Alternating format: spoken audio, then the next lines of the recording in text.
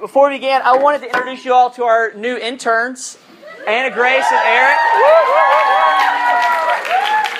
Y'all, they are so great. I've only worked with them for like a week, and they have saved me already like a half dozen times. They are just so good. I want to explain a little bit about their job, because it may be weird to you if you're a first-year student and you've never dealt with an intern or a ministry person at all, but essentially their job is to hang out with you and to love you and to spend time with you and to talk about life with you. They're there to talk about your roommate problems, somebody maybe outside of that equation. They're there to talk about boyfriend-girlfriend stuff. They're there to talk about parents. They're there just to hang out and play basketball or go to Yopo or anything you want to do. They're there for you. We're here for you. RUF is here for the University of North Carolina. It's here for the students here. We want to love you. We want to serve you. We want to help you figure out what it means to be a student here. We want to help you figure out what it means to one day go out and get a job. Or one day go and be a mother or a father or a spouse. We want to help you think through that. We want to help love you in that so that you don't feel like a ton of pressure to go out and change the world one day, though some of you will. But we want to give you the freedom to be yourself and to love God and to love other people. And that's what they're here to help you do. That's what I'm here to help you do. So thank you all. They'll be in the back with sign-ups. Actually, quick note of change. We're not going to do sign-ups in the back outside. We're going to do sign-ups in the back after this. So just put that on your radar. So if you don't know me, which I don't think a lot of y'all do, my name is Simon Stokes. I'm the campus minister for RUF. I'm the one that will pretty consistently be up here preaching and teaching and meeting with y'all for coffee or things like that. But just a quick update about my life. My wife, Katie, is due with our baby soon. Due on Friday. We weren't sure if it was going to come today or not, but it's not, so here we are. You love rolling those dice, don't you? Some common questions I get. Do we know if it's a boy or a girl? No. We're just going to, again, roll the dice. We have names picked out. We're not sharing them yet, so sorry. But if you see me in the next few months on campus and I've got like a baby Bjorn on the front and I look exhausted, just say hey. I may have forgotten your name. I may kind of be maybe sleeping on the quad under a tree, but I'm out there for you, trying to love you. That's right. Seriously though, if you need anything, let us know. If you need anything from our freshmen or community group leaders, they're here for you. I'm here for you. There's a list of people offering rides to church in the back. If you need a trip to the grocery store, if you want to go to figure out the best hamburger spot, we know where that is. It's Fun's. It's right up here. Secret's out. But whatever it is, we're here for you. You may be asking yourself, what is RUF? RUF's a Christian college ministry. The acronym RUF stands for Reformed University Fellowship. It's not a cult. It's just whoever made up the name a long time ago didn't think through, or people don't understand what that means. But basically, RUF believes in three essential things. Scripture, that it's true, that it's our authority, that Scripture leads to Jesus, that He's the way we're made right with ourselves, with God, and the world. And that basically life is a process. And I don't expect anyone to come in here and have their act together. I don't have my act together. We're all people following Jesus in discipleship after Him. So that's kind of RUF. So one of the things we do here in RUF is we preach through a book of the Bible pretty consistently. I'll maybe do some topical stuff some in the future, but mainly it's a book of the Bible. I'm going to be preaching this semester in Galatians. It's just some general background for Galatians.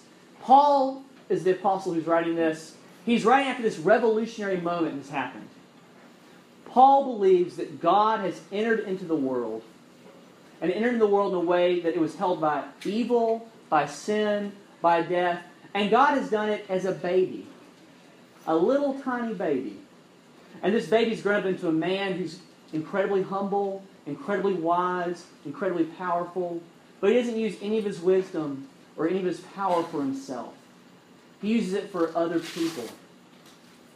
And we're here to worship Him, to know Him, because we think He makes us right with the world. You see, Jesus gave up His life on a cross so that we would be reconciled to God. And that's hard for us, I think, because here, we kind of live in a meritocracy. Like, UNC is a place where you got here because you worked hard. You got here because you're smart. I'm here because of those things. But in some way, our wisdom and our power was for us. But Jesus does the opposite. He gives himself so completely that he goes to the cross to save selfish people, self-involved people, people like us, from sin and death. And that's utterly revolutionary.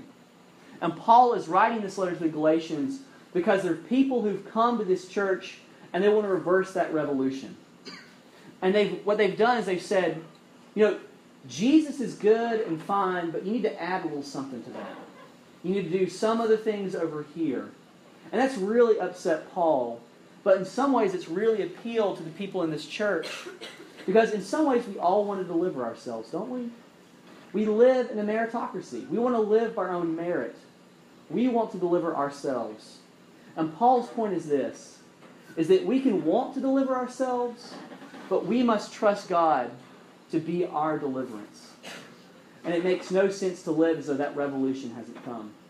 So I have 2 points tonight. I'm hoping to go through this pretty quick. What does Jesus deliver us from? And what does Jesus deliver us to? What does he deliver us from? What does he deliver us to? So let me read Galatians 1 through 5, and we'll start. Paul, an apostle not from men nor through man, but through Jesus Christ and God the Father, who raised him from the dead. And all the brothers who are with me to the churches of Galatia, grace to you and peace from God our Father and the Lord Jesus Christ, who gave himself for our sins to deliver us from the present evil age, according to the will of our God and Father, to whom be the glory forever and ever. Amen. Let's pray and we'll get started. Father, as we come tonight, none of us have our ducks in a row. None of us have our stuff together. Lord, we come as people with empty hands to you. Lord, I pray that you would open the eyes of our hearts to understand who you are, to understand what you would desire for us, to understand the good things you give us from your word and from your Son. Lord, I pray now that the meditations of all our hearts and the words of my mouth will be acceptable in your sight. O Lord, our rock and our Redeemer. Amen. So y'all, this summer was kind of like a catch-up summer for me. I'm really busy in the spring, really busy in the fall. I'm a movie guy, though, and so I don't get to see a lot of the movies that come out during the school year. And we tried to go see Frozen at some point this last spring at kind of a cheap theater here on Franklin Street. But it was sold out, and we just couldn't make it. And so, I think this June, we rented it one night when we were at the beach, and we watched it, and I was really impressed by it. I actually really liked Frozen a lot, more than I thought I would. Yeah, that's right. And what I was so impressed by with the movie was the beginning and the end, and the way that Disney really goes to show what does and does not change people's heart. Do you remember the scene at the beginning of the movie when Elsa and Anna are playing as like little girls, and they like snuck out for the night, and they're in that kind of big ballroom kind of thing, and Elsa, however she has those magic powers, she's like using them for stuff, and they're making snowmen. I think that's actually the song they're singing. They're making snowmen, they're doing snow castles, snow forts, they're throwing snowballs at one another, and having a really good time. And then that accident happens, and Elsa is trying to help her sister, but she freezes her on accident. Yeah. Whoops. She hurt her sister. And her parents were so upset by this. What was their response? We're going to lock her up. If she works really hard, if she locks this thing deep down inside of her, if she doesn't actually deal with the root cause of what this is, if she can get a grip on whatever it is that made her do this, then we'll let her out. Then she can be free. How did that turn out for them? Not well. She busts out later on, and she's singing Let It Go. Freezing stuff, feeling free for the first time. And it's really actually a liberating point. But what is so important about it, I think, is that she doesn't know how to control it. Nothing really has changed for her. Nothing's changed for her powers. And in fact, when she lets it go, it really makes things worse. She freezes the kingdom. She kind of makes it like this never-ending winter. And if I'm following the story right, the upside to it, though, is that you get really cool ice castles and like an adorable snowman sidekick. But the starting place of this entire billion-dollar movie is that when it comes to dealing with the stuff in your heart that hurts other people and which tears up the fabric of the world, just trying harder doesn't really work. Like ever. And I think that's one of the big things that Jesus delivers us from. Jesus delivers us from having to live by our own merit. That sense that I'm going to handle this thing on my own. You know, Christians run from the good things in their life, they run from the bad things in their life, and they run to Jesus. Because they stand not on their merit, but on His merit. You don't have to have the sense that if I can just get a handle on this thing that's hurting me, that's hurting other people, that if I let it go, it's going to break out. It's going to destroy me. That's not on you. That's on Him to take care of in your life. You don't have to live by your own merit. We also don't have to have the sense that we have to beat back the sin and the darkness in the world on our own. You know, if you are in Christ, then God is for you. Not everything, He's not for everything that we do, not for everything that we say or feel. Obviously, like, if you read the news or see some of the stuff that Christians have said in the past, that's certainly not the case. But God is for His people. And He is for you. And if you aren't a Christian, then He calls you to Himself because He doesn't want you to be alone in the world and with the darkness of the world, or to bear the weight of the consequences of living apart from God. I think especially this comes home if you think about, have you ever been in one of those relationships where like you're really, really, really into the other person, and maybe you gave yourself to them like heart, soul, and mind, and you're like, this is it for me. And then that person broke up with you to date somebody else, and you felt kind of like a stepping stone? Or what if you were the person that broke up with that other person? And you think back to yourself a few months later, man, that wasn't right. I really wish I hadn't done that. You don't have to bear those things on your own. The beauty of the gospel is that Jesus Himself was crushed. And He knows what it is to be crushed and be alone from people. But He was crushed so that we wouldn't have to bear the guilt of our own sin and the way that we hurt other people. He deals with the sin and the darkness of the world with us because He's for us. You know, I think especially, I'm assuming that a lot of us are from the South. I'm from Alabama. I think because just the demographics, the way UNC works, a lot of us are probably from North Carolina or somewhere else like that. But a lot of us have probably grown up with a lot of moralism, like kind of mingled in with Christianity. And that moralism can make it seem like, you know, what I'm doing is really this bargain between me and God. That if I do X and Y and Z, then He will insert blank. Like me, not be mad at me, make me feel okay with myself, give me a really happy life. Christianity is not a bargain between you and God. Or maybe you go on mission trips, or you read the Bible, or you pray, or you get really involved in the campus ministry. Or you find some sort of cause about yourself, and then He gives you things. Christianity is a story. It's a story. And if you grew up kind of in a sort of a moralistic culture, I don't know how much this does for you, but I want to say as a pastor, as another Christian, but I'm sorry if you've ever been burned by that. I'm sorry if you've been hurt by people who try to force some sort of morality bargain on top of you. I can't go back in time and fix that. But I hope that RUF or some other campus ministry here, or some church that you get involved in, can help you to heal from that, can help you find out what Christianity is really all about. That it's not an XYZ list of rules, but it's a story. When you think about one of the most famous Bible verses in the world, for God so loved the world. Think about that. That's a story. For God so loved the world. Look at verse 1 here, where Paul starts with a story too. That God the Father raised Jesus from the dead. And then verse 4, Jesus gave Himself for us to deliver us from the present evil age. Christianity is not a bargain. It's a story. And God wants us to find our place in the story that He's telling the world. This brings me to our last point. When Paul says, grace to you and peace from our Father and the Lord Jesus Christ, what does he mean? I think we can throw around the word grace a lot. But what does grace mean? God's unconditional, unmerited, totally, 100%, without any strings attached kind of love. Grace is not an act that I buy into. Grace is God telling a story.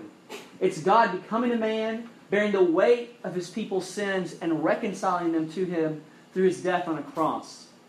The basis of the grace on hand is something real and historical. It's Paul looking at what Jesus, the real Jesus, has done and said, this concrete, hold it in your hands history. And he's saying, this is the basis for how I will live the rest of my life. I can be rich, I can be poor, I can be sick, I can be well, I can be married, I can be unmarried, I can be happy, I can be sad. This is the basis. I think sometimes we can feel disconnected from that, even though it's really true. A few years ago, Katie and I had the opportunity to go to Israel for the first time, or probably the last time too, but we had a chance to go to Israel, and I was in seminary, I was getting ready to graduate from seminary, and it was kind of like a graduation present to go to the Bible land.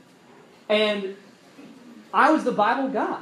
I was like, all right, I'm in seminary, I'm going to be a pastor, I'm excited about this, I believe the Bible, I'm on board with this stuff, this is going to be cool.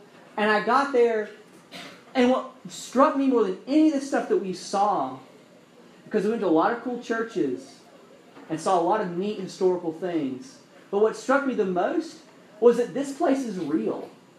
Like a real place. And I had never had that sense that I was reading the Bible as just pure literature, even though I really believed it, until I went to the place where the Bible happened. I think what Paul is trying to teach us here is that God's grace is not this warm, fuzzy, disconnected feeling that God might have towards you.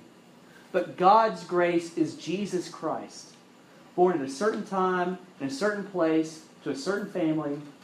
He spoke a real language and had real friends and was sad at times and was happy at times, and he ate with people, and he gave his life on a cross to save people like us. And through him we've been given everything we need. We can't get any more of God's love or approval. We don't get any more of his welcome. We don't do anything else to add to that. We have it all. The revolutionary thing that Jesus has done is that the one person in the world who never knew what it was to hurt another person because they sinned against them, who never knew what it was to have a wicked thought, or to experience shame, or that sense that I can't tell people what's going on inside of me, that person went to the cross and so identified with sin and with shame that God looked at him and said, it is as if you are sin. And then God looked at us and said, you are as right with me as my son Jesus. God doesn't take us to this place where it's like, all right, we're back to zero and we have to work our way up. He gives us the same right standing with him as Jesus. It's like you went to the cross for people. It's like you never sinned.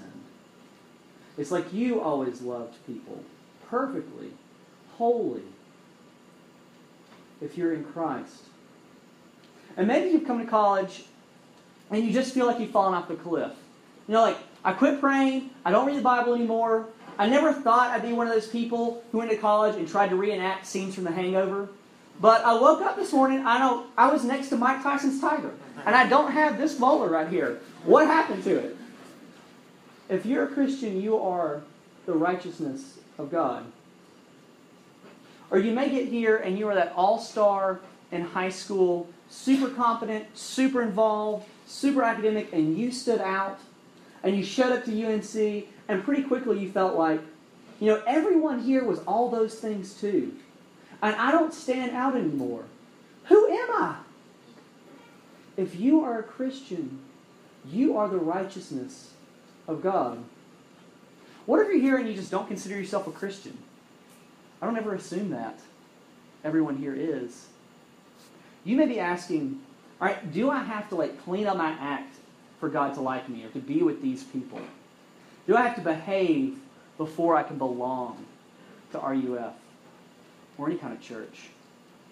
Or do I get in now with the expectation I'll have to pay back something later? Like, in other words, is this like my student loans? No. No, it's not. There is no gift more free than the gift of life and freedom offered in Jesus Christ.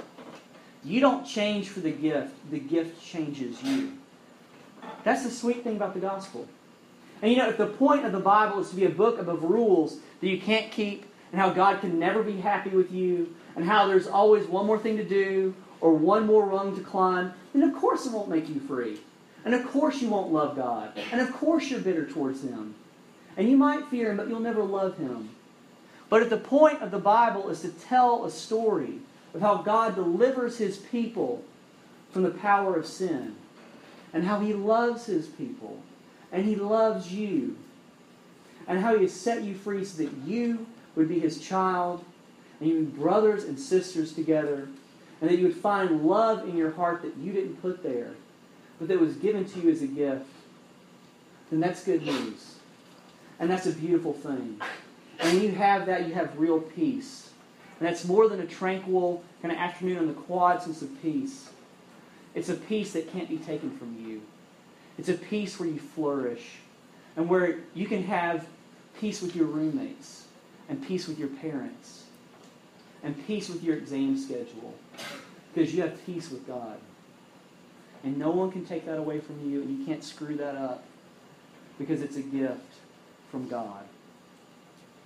I'll end with this. Do you remember Frozen? Of course you do. I talked about it a few minutes ago. You remember how, alright, so Elsa gets locked up for all those years. She buries her junk. She can't get out, and then finally she busts out. She's singing Let It Go, freezing the place. What happens to finally make Elsa the unfrozen woman? What sets Elsa free? When she finally received her sister Anna's love. She blocked her out for years, and took Anna out on the ice at the end, with the snow blowing, the frost on those ships as they're buckling under those big icebergs, going after her sister, looking for her sister, calling for her, and then finally being frozen before Elsa could be free. Before her heart could melt, she had to see that someone else was frozen in her place.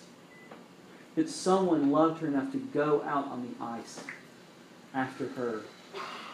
And what Disney is doing there is not just tapping into good storytelling. It's tapping into the way the universe works. For a lot of us who've worked hard to get here, who've leapfrogged over people in our classes, who played the resume game, it feels much safer to say, I've got this, I can handle this thing on my own. The time I put in, the cause I devote myself to, the next step for me, that will give me peace. But it makes no sense of the story of what the Bible is telling. But you know what does make sense? That Jesus Christ became a man, and He died in your place to set you free. On the cross, Jesus' heart isn't just frozen, it's broken. His peace with God is destroyed so that you would have peace. God's unmerited favor, His steadfast love, His welcome, His joy, the fact that He stands over you and He looks at you and says, this is my son. This is my daughter. I have nothing against you. I only have love and affection, and nothing will cool that. Man, that's what makes sense of the Bible. That's the story of Christianity. And if you would have it, it could be your story as well. Let's pray. Father, thank you that you've told a beautiful story in your word. Thank you that it's a story that's not all flowers and gumdrops and smiling faces, but Lord, that it makes sense out of what's so hard about the world. That it makes sense out of so many of our stories. And Lord, that doesn't just leave us there at the bottom, but it takes us to the top. Because it's a story that leads us to your smile. It's a story that leads us to the look in your eye that says, this is my son. This is my daughter, with whom I'm well pleased. Lord, I pray, God, that you would fill us up with this story. I pray that if there are those here tonight who don't know you, that they would come to know that story and to embrace it because they know your son. And they know they've been embraced by him. Lord, I pray that you give us everything we need. I pray you give us community. I pray you give us rich fellowship. I pray you give us yourself through your word. In your son's name we pray. Amen.